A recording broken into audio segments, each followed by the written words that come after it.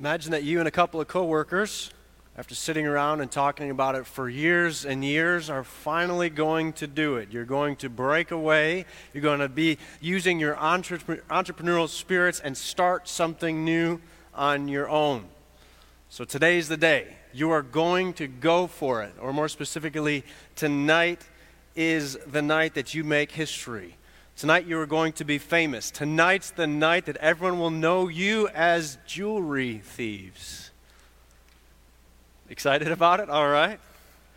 So this is the plan. You're going to sneak down the back alley. You're going to pull off the vent from the outside of the building, and then you're going to scale your way up the vent in the inside of the jewelry box, is what we're going to call it. And then you're going to drop down in. You're going to pick up all the rubies and all the diamonds, put them in your backpack, and you're going to scale back up, get out the vent, out into the car where your friend is going to be waiting in the car, and there'll be no security guards will know what's going on. You're going to get in the car, and they're going to drive away, and they're going to take you to where the third coworker is waiting for you up in the mountains, and you're going to find an old deserted barn, and you're going to dig a hole in the barn, and you're going to bury it, and then you're going to come back to it when you need to get to it, and it's going to make you rich beyond your wildest dreams, just like the movies. Sound fun? This was the scenario proposed to the host of a Discovery Channel show that I like. It's called Mythbusters. I don't know if you're familiar with the show. And they did an episode called Mission Impossible, where they took all of these movie scenarios and tried to act them back out in real life. Could you possibly do this in real life? If you're familiar with the show, Adam and Jamie are the two hosts of the show, and so they competed with each other to see who could actually get into a jewelry store and be able to do it undetected and be able to do these things that we see happen in the movies all the time. Well, the first guy who went, his name is Adam, he designed a backpack with a vacuum cleaner in it and had suction cups. And so he decided to go up through the vent with suction cups, and so that thing would... and it would go all the way up through the wall, and he got about halfway up the wall, and then the suction in his vacuum cleaner started losing suction, and so about halfway up the vent, he started sliding down the vent, and he had to be retrieved using the safety harness to make sure that he didn't get hurt, and they had to drag him out and pull him out. The second guy, Adam, Jamie was the second one, so he went and he designed, his philosophy was that he would be able to use magnets. And just like in the movies where they have those magnets that go in your hand, he had to come up with something much more high-tech than that. And he found these two magnets, electromagnets, that could hold between 500 or 1,000 pounds in one magnet.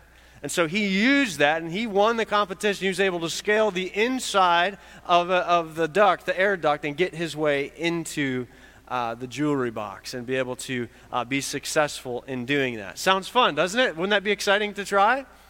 I mean the show part of it, not the jewelry part of it. Some of you are too excited to try that already, and I just pushed you over the cliff is what just happened now. So if you've played around with magnets before, and many of you have, you do it as a kid, magnets will do different things, and you'll push them around, and they'll push and pull in different directions. But if you take a bunch of them and kind of click them together, you actually get a more powerful magnet, and you can do a lot of different things with it. But I have never imagined having a 500 to 1,000 pounds of weight that magnet could hold. And when Jamie here on the show, when he did it, he put one of those on a bracket that he could hold on with each hand and with each foot to be able to climb up through that. Can you imagine if those two brackets turned and faced each other and those magnets slammed together? There's no human that I'm aware of on earth that would be able to pull 1,000 pounds of pressure to be able to pull that connection apart.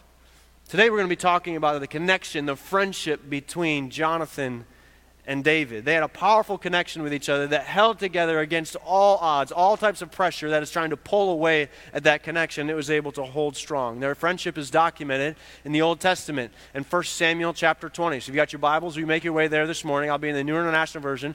1 Samuel chapter 20, and we're going to focus on those events there. If you haven't been with us before, if you're watching online for the first time, my name is Pastor Milo, and I'm on the journey with you, trekking our way through the life of David and all the different relationships that he has along the way. And as we've been on this biblical journey in the life of David, we see him. We talked about this last week. He is the toughest kid in all of Scripture, and he is the greatest king, the most celebrated king in all of Israel's history. And then he is the only human ever to be given the title, the man after God's own heart. So we'll pick up the story after David and Goliath, the most familiar of the stories. Now his name is beginning to grow in popularity. People know his name. He's now a military leader, and he's this up-and-coming new general that people are paying attention to. They're talking about him all through Israel. And now, as we get our eyes on him, that not only is he the King Saul working as his right-hand man, but we talked about last week, King Saul's got a jealous eye on him. He's watching him. But his son, Jonathan, becomes dear friends with him.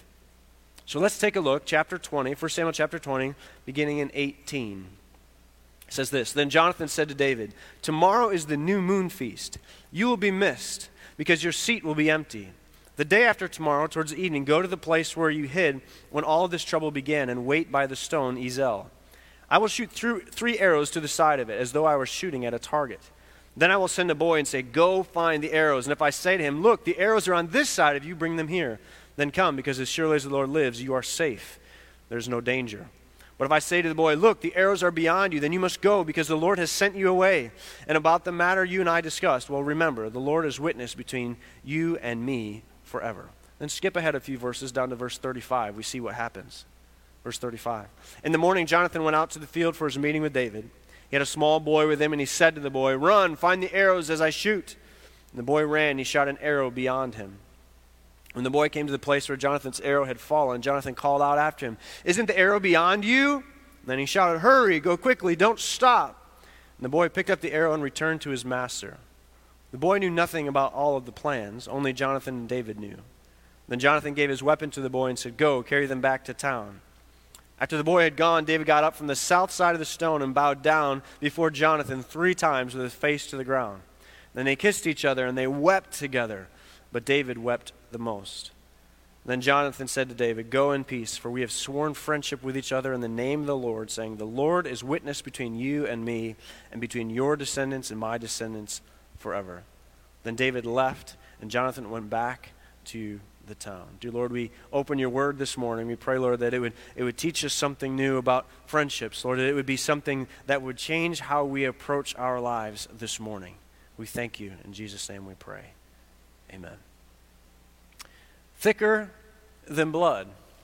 As I said, this is a familiar story about Jonathan and David, the one that is this incredible narrative, this deep love between 2 friends and affection that existed between these 2 brothers from other mothers. These 2 guys were definitely a shining example of true loyalty and a picture of what should take place between friends and between family members. And here's the thing. While the story is familiar to most of us, the experience is anything but familiar. How many friends do you have on Facebook or on Instagram? You have quite a few. You may have 5, you may have 10, you may have 500, you may have 1,000. The reality is when we call them friends, they are very different. These social media contacts are very different from our other friends. But we use the same title. We actually use the same title synonymously for a lot of different things. People who share our interests, we call them friends. People who we're on social media with, we call them friends. But the people who we have long-lasting, deep, committed relationships with, we also call them friends. But it's a little bit different, isn't it? Sebastian Junger wrote a book called Tribe. And after studying soldiers returning from war from Iraq and Afghanistan, he found that there's a lot more PTSD with returning soldiers than in any other generation previously. Even further, he noted that there are more cases of PTSD here in the United States than any other of the countries in the world. And he explains that this way. He says that when soldiers come back, they have no brotherhood, or they have no meaningful connection that match with those deep belonging that they found in the military. And so then when they return to an environment that has no strong human connections with each other that they had found there, they begin to struggle to function well in society. And in many cases, there are even those who will re-enlist to go back to be able to find that brotherhood, to be able to find that relationship that they are longing for so desperately.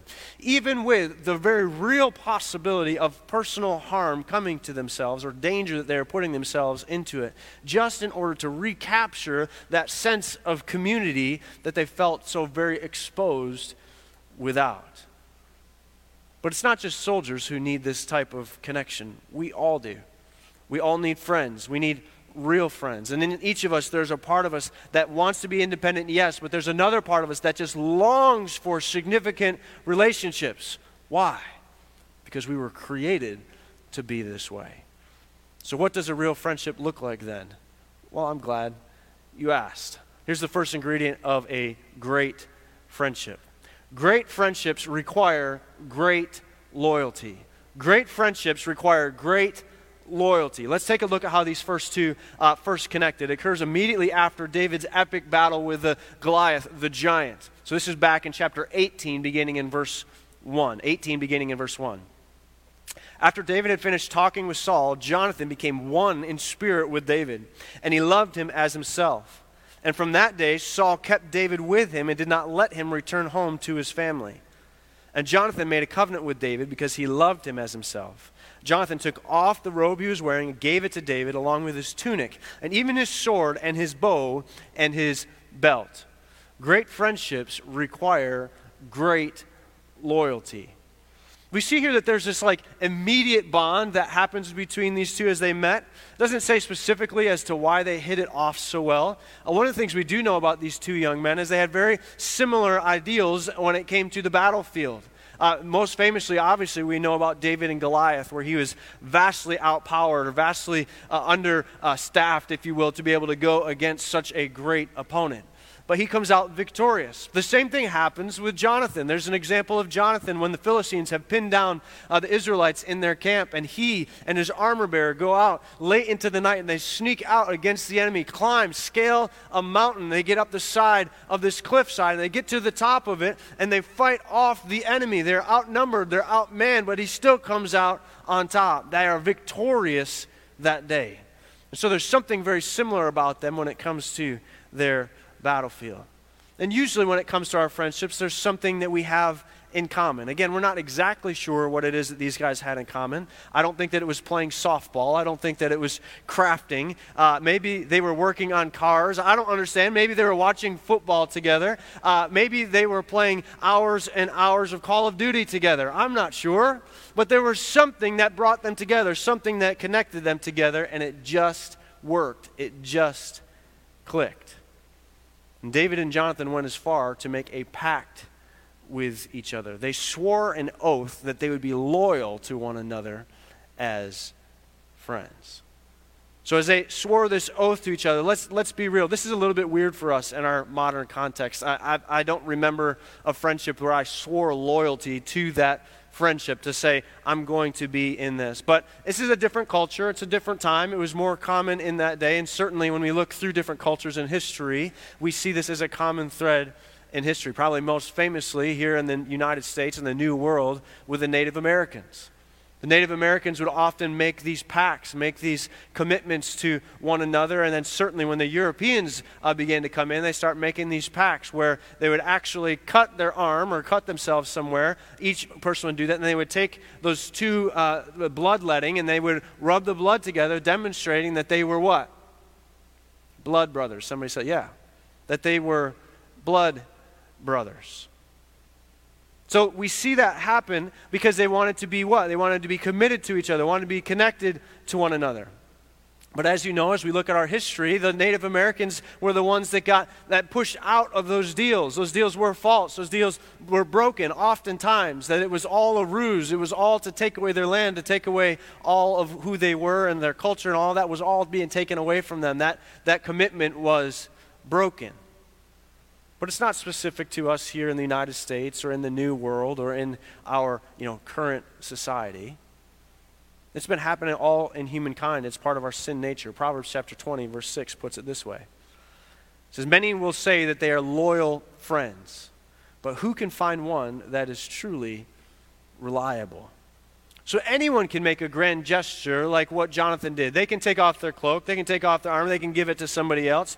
But what will David and Jonathan's legacy really be? What will the friendship really prove to be? We'll just take a look at that in a moment.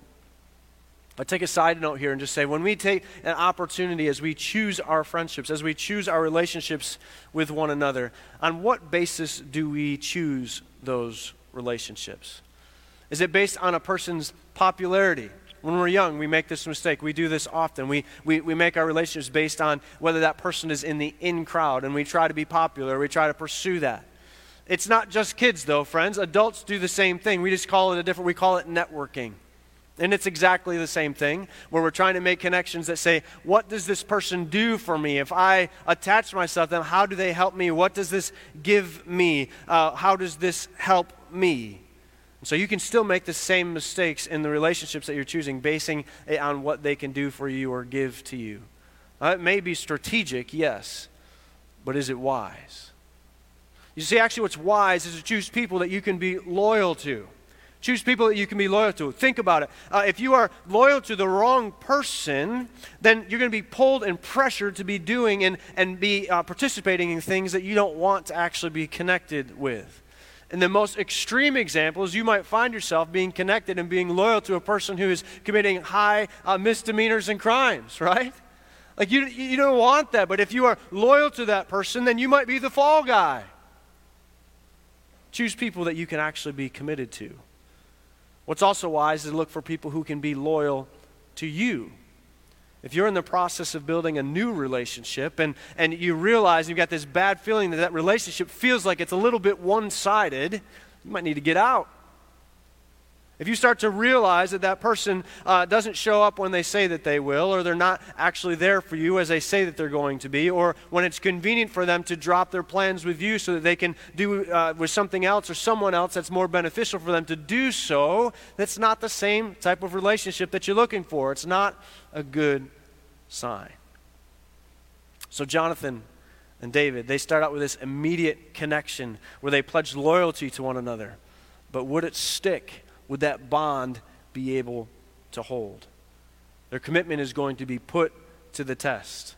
Put to the test by the man with the green in his eyes, those jealous eyes of King Saul. And here's where we find the second ingredient of a great friendship. It's this.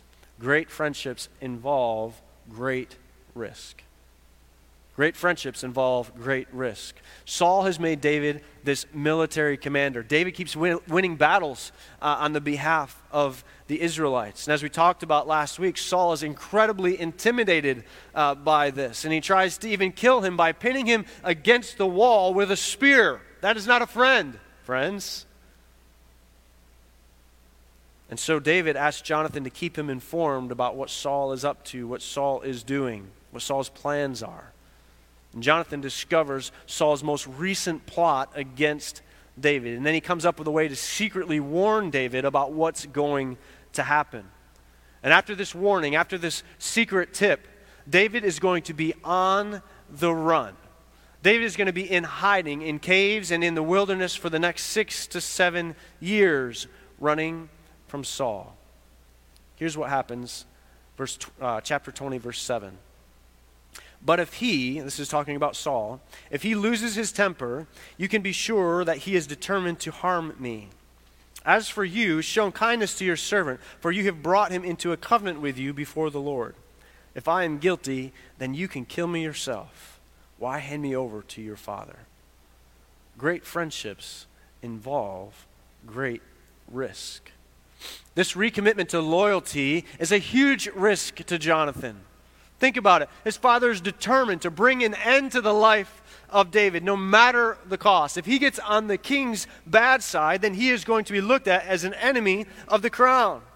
And specifically, Jonathan is an heir to the throne. And so when push comes to shove, Saul would definitely see David. If he is looking at David as his rival, then he's going to see Jonathan. That if push comes to shove, he's expecting that Jonathan is going to side with him. And what David is doing here is he's asking if push comes to shove, if you would be with me, then you're going to be what? Against your own father, against the throne, against the king. He's actually asking him to be disloyal to his own father. Asking him to actually have this relationship that's thicker than blood. This is risky business, friends. Great friendships involve great risk. And here's why risk is a part of the equation. If you're not committed to the relationship, then you won't take the risk. Risk proves the depth of the relationship. Then when you risk something, and for the sake of the friendship, then trust begins to grow. And then when you go and you take risk at an even deeper level, then deeper levels of trust begin to grow. You gain this common emotional investment that both of you have made to the relationship, and the friendship gets deeper and deeper and deeper because of the price that you have both paid of risk to make it happen. And what I'm sharing with you is not a new idea here either. In Proverbs chapter 17, verse 17, it says this: "A friend is always loyal, and a brother is born to help you in time of need." See, I don't think you can actually call it a friendship unless that relationship has required sacrifice, to take risk for the sake of the other person. For Jonathan, it meant actually risking his own safety, or potentially risking his own life. But maybe for you and I, it's simpler than that. It might be risking your convenience to be able to help somebody when they need assistance late into the night. Risking your convenience to do that. Or it might be the idea of risking conflict, of being willing to be able to talk to a friend when he or she needs to be talked to. When everyone else is scattering because they don't want to risk the relationship to talk to this person, that you love them enough to be able to approach them and risk breaking that relationship because you want to build trust with them and share with them what is most important for them to hear. That's the difference between an acquaintance and a friend. And you really learn who your friends are when the tough times come.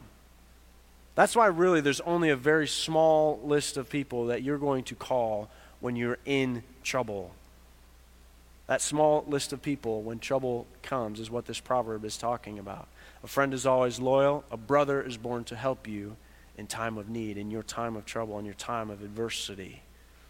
That's what this proverb's about. So let's review. Great friendships require great loyalty. Great friendships involve great risk. Are you tracking with me so far? These are the ingredients of a great friendship, right? Here's the thing. If we stop here, we stop short of the true meaning of what is happening here.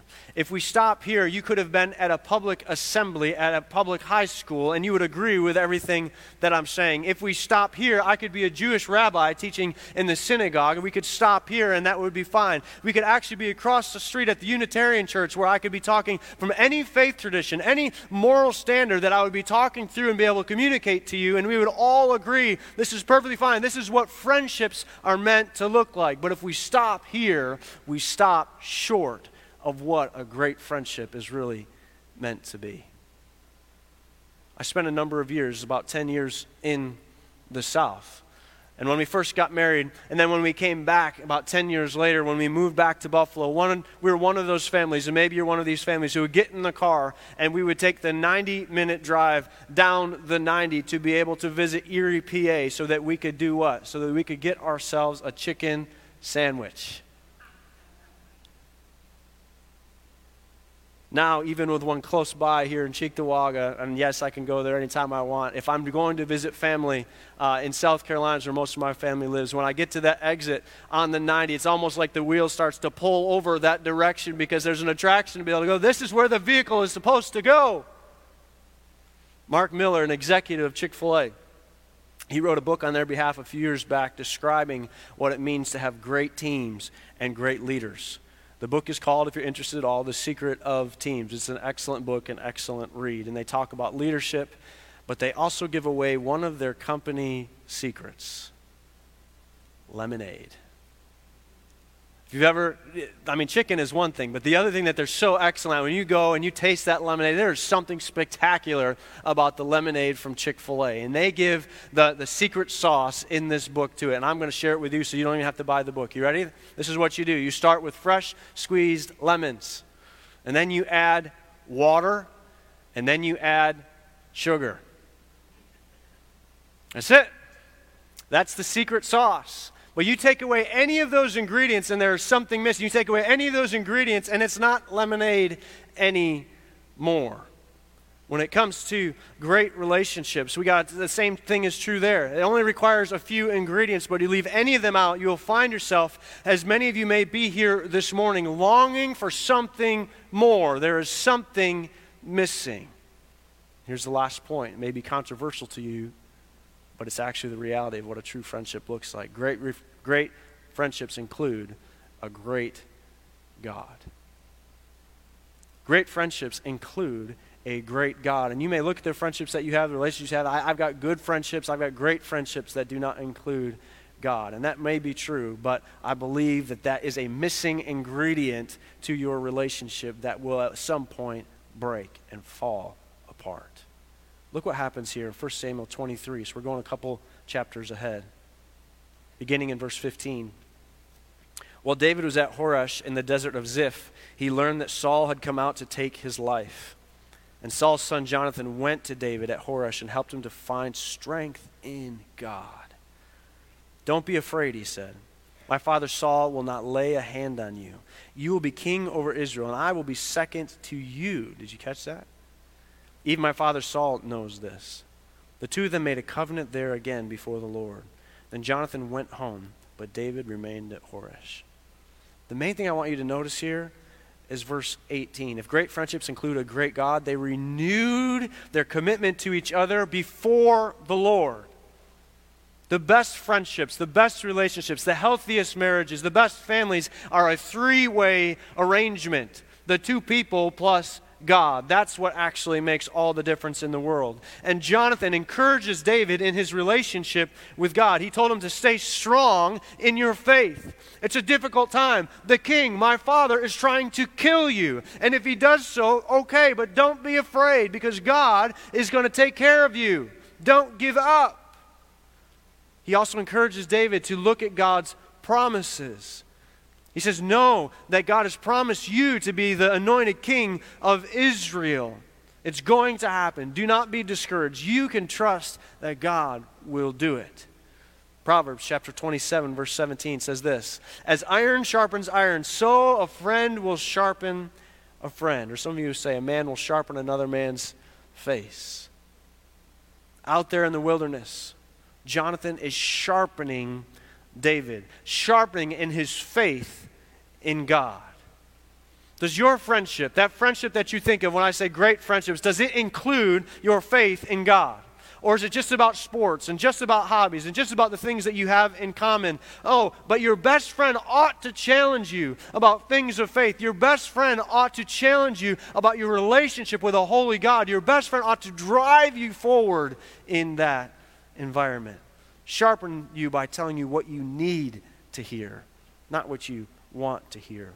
As a brother or sister in Christ, that is their responsibility if they are going to be a great friend.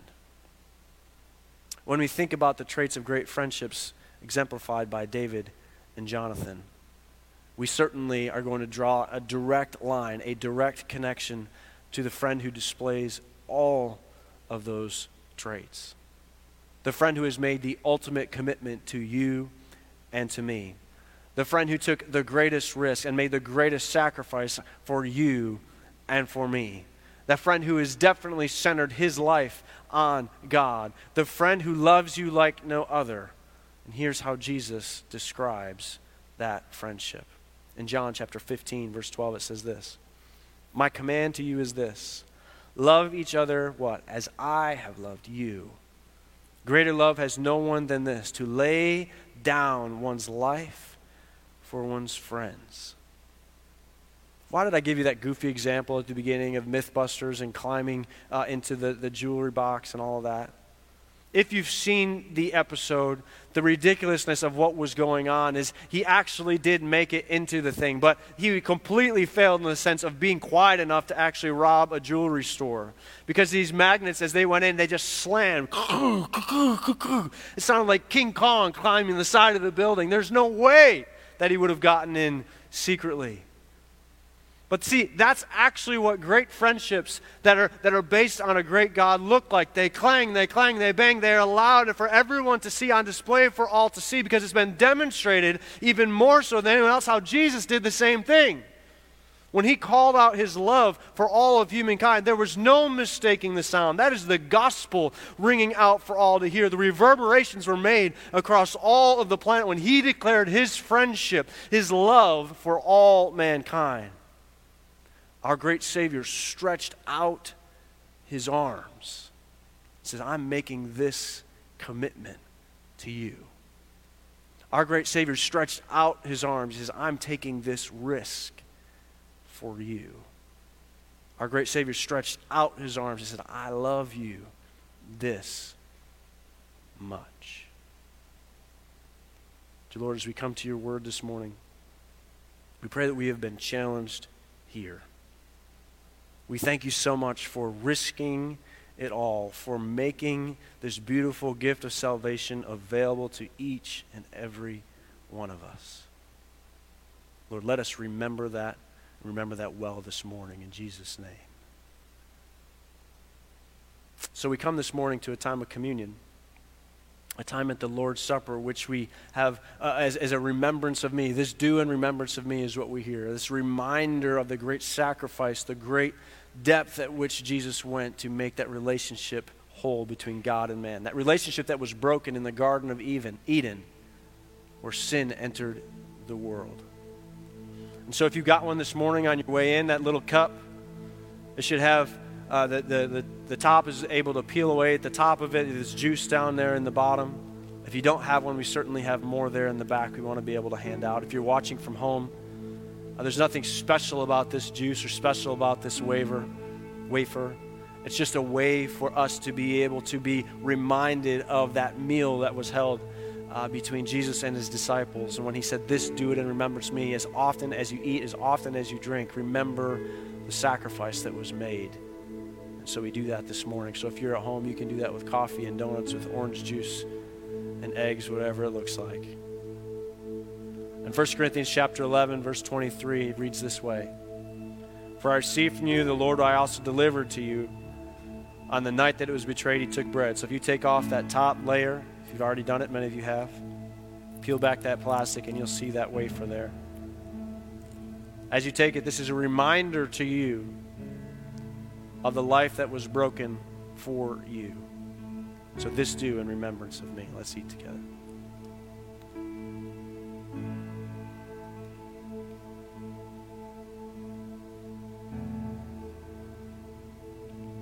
And in the same way, he took the cup, it says. So let's do it here carefully in the same way. If you look in that cup, it's grape juice here. It's representative of the blood of Christ that was spilled for you and for me. That risk, that sacrifice he made in order for you and I to be able to call ourselves, I am a friend of God. So 1 Corinthians 11 says, in the same way he took the cup after supper, saying, this cup is the new covenant in my blood. Do this as often as you drink it in remembrance of me.